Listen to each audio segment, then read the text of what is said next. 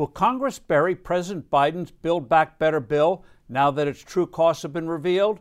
Will this help an overvalued stock market? Hello, I'm Steve Forbes, and this is What's Ahead, where you get the insights you need to better navigate these turbulent times. A huge threat to the economy is the legislation called Build Back Better, BBB. It would explode an already bloated budget, bring on a slew of economy-killing tax increases, and enact subsidies and entitlements that would damage future economic growth and opportunity.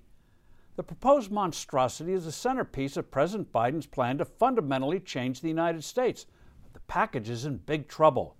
The Nonpartisan Congressional Budget Office, the CBO, was asked to calculate the cost of the bill if its provisions were made permanent. To pretend the bill wouldn't add to the deficit, the Democrats employed timing gimmicks. It assumes that tax increases would be permanent, but the bill's various parts would expire early. 10 years of revenue, but only 4 years of expenses. The child tax credit, for example, would expire after only 1 year when everyone knows it will become permanent. This charade would be the equivalent of a company showing a profit by taking 12 months of revenue and only 3 months of expenses. Instead of being fully paid for, as the White House and congressional Democrats claim, the CBO found that the Biden bill would add $3 trillion to the deficit. Oops! Democrats are furious that their financial con game has been exposed by the Congressional Budget Office. But it's even worse than what the CBO revealed. Experience has shown time and again that the kind of tax increases in this legislation would hurt the economy, meaning less tax revenue than anticipated.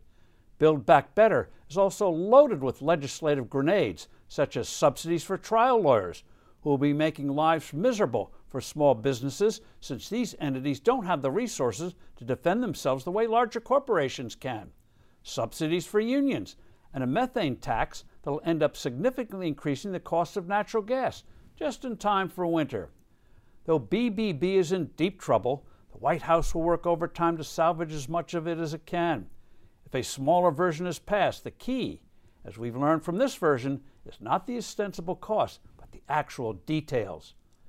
Deep sixing this bill will help the economy and thus the overvalued market. But unfortunately, the administration is up to plenty of other harmful activities. The war against oil and gas continues, even as the president pleads with Russia and OPEC to boost output. The White House is yet to explain why a barrel of oil from Russia is less harmful to the climate than a barrel of oil extracted from American soil. We're far from being out of the woods. I'm Steve Forbes. This is What's Ahead. Thanks for listening. Do send in your comments and suggestions.